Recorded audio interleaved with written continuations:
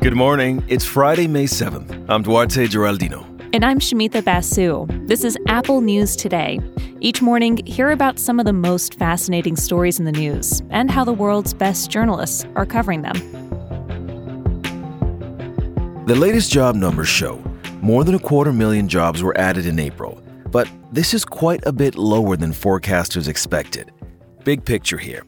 As the economy reopens, something unusual is happening in the labor market. Even though millions of people are still out of work, many business owners say they're struggling to fill the openings they have.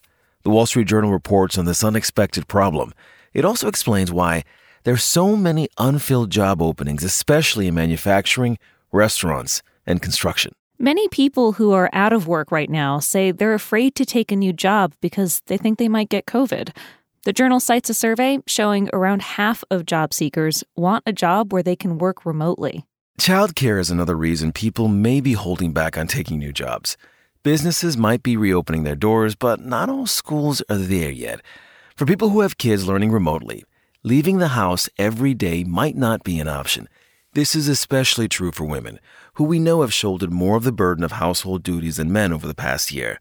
A Census Bureau economist tells the Journal there are nearly 1.5 million fewer mothers in the workforce than at the start of the pandemic.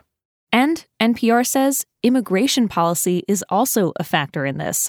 Businesses that rely on seasonal foreign workers, like restaurants and hotels, are struggling to fill their staffs.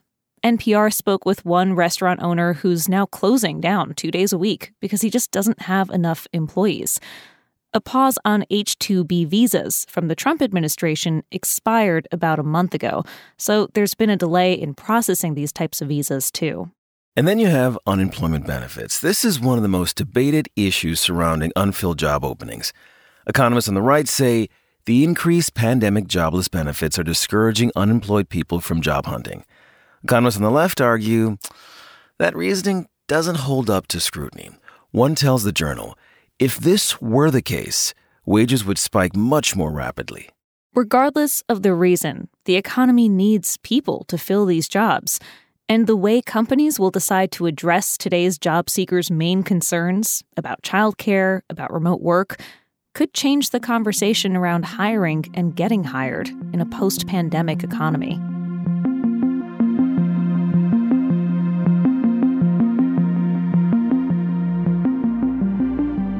At just 16 months old, Nathan Galvin is taking part in groundbreaking scientific research. He's in a Pfizer COVID vaccine study of children under 2. Experts say vaccinating children is a crucial step toward getting the pandemic under control. The Houston Chronicle brings us Nathan's story. This kid has lived pretty much his whole life in the pandemic. And his mom is a pediatric surgeon. She said when he was born, she was so nervous about bringing the virus home from the hospital, she temporarily moved out of the house. And when COVID-19 vaccines for adults got emergency authorization, she started searching for clinical trials to enroll Nathan. And his mom tells the Chronicle, other than some hives, Nathan hasn't really experienced any side effects. This initial stage in the trial is meant to identify what size dose works for very young children. But not all parents are as enthusiastic about getting their kids a COVID shot. CNN points to a Kaiser Family Foundation survey showing that only about 30% of parents say they'll get their children vaccinated as soon as they're eligible. Another third said they want to wait and see. Now, this is important, and I'm glad CNN points this out. It says these numbers are similar to what we saw among adults when vaccines were first approved last year, and we saw vaccine acceptance increase over time. Experts emphasize these vaccines are being rigorously studied and tested to make sure they're safe and effective for kids. And at the rate things are going, it looks more and more likely that children may soon be rolling up their sleeves for a COVID shot. In a matter of days, the FDA is expected to approve Pfizer's vaccine for kids ages 12 to 15.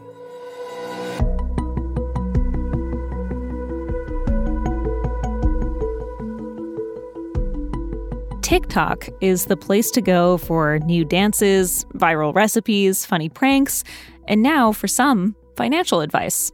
Young people are increasingly turning to the social media platform for tips on how to manage their money. So the Wall Street Journal took a look at what's going on there and whether the advice on TikTok is any good.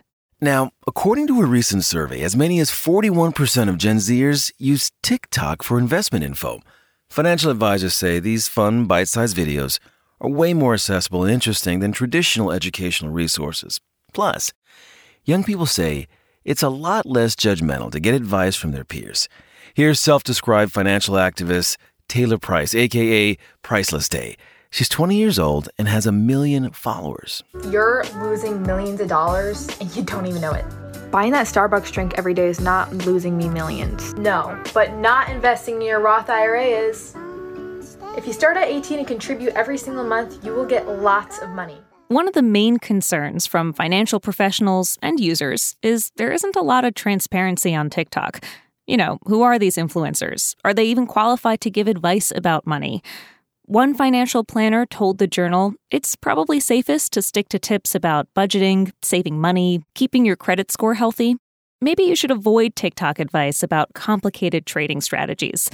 The main point of this article is seek out trusted sources. And remember, no investment is without risk. That way, you'll be buying into more than just social media hype.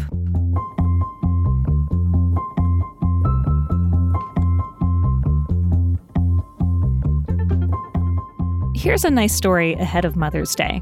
In 1973, a woman named Jean Rose decided to name her newborn son after the boy's father, James, and his uncle, Leonard. She combined their two names into Jalen. That creative choice would end up having decades of impact. Jalen Rose was later part of Michigan's legendary Fab Five. That was the first team in college basketball history to reach the men's championship with all freshman starters.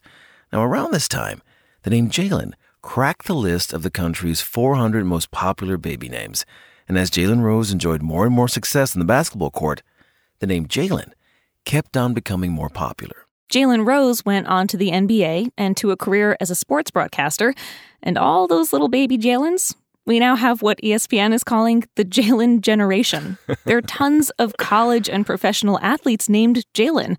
Maybe the most famous one right now is top NBA draft prospect Jalen Suggs, whose Final Four buzzer beater was the highlight of this year's March Madness. According to ESPN, there are currently 32 players with some variation of the name Jalen in major pro sports leagues. Nearly 80 played men's college basketball this past season. Still, it's all bittersweet for the original Jalen. His mom recently passed away, and while he was going through her belongings, he found a handwritten list, and it revealed something remarkable. Jean Rose didn't just follow the career of her Jalen. She had followed every Jalen who came after him. In football, Jalen Richards on the Raiders, Jalen Hurts on the Eagles, Jalen Ramsey on the Rams. In basketball, Jalen Brunson on the Mavericks, and Jalen Brown on the Celtics. The list went on and on. Jalen Rose says, for the record, he roots for all Jalens. He says the Jalen generation is going to be what defines his mom's legacy and his own.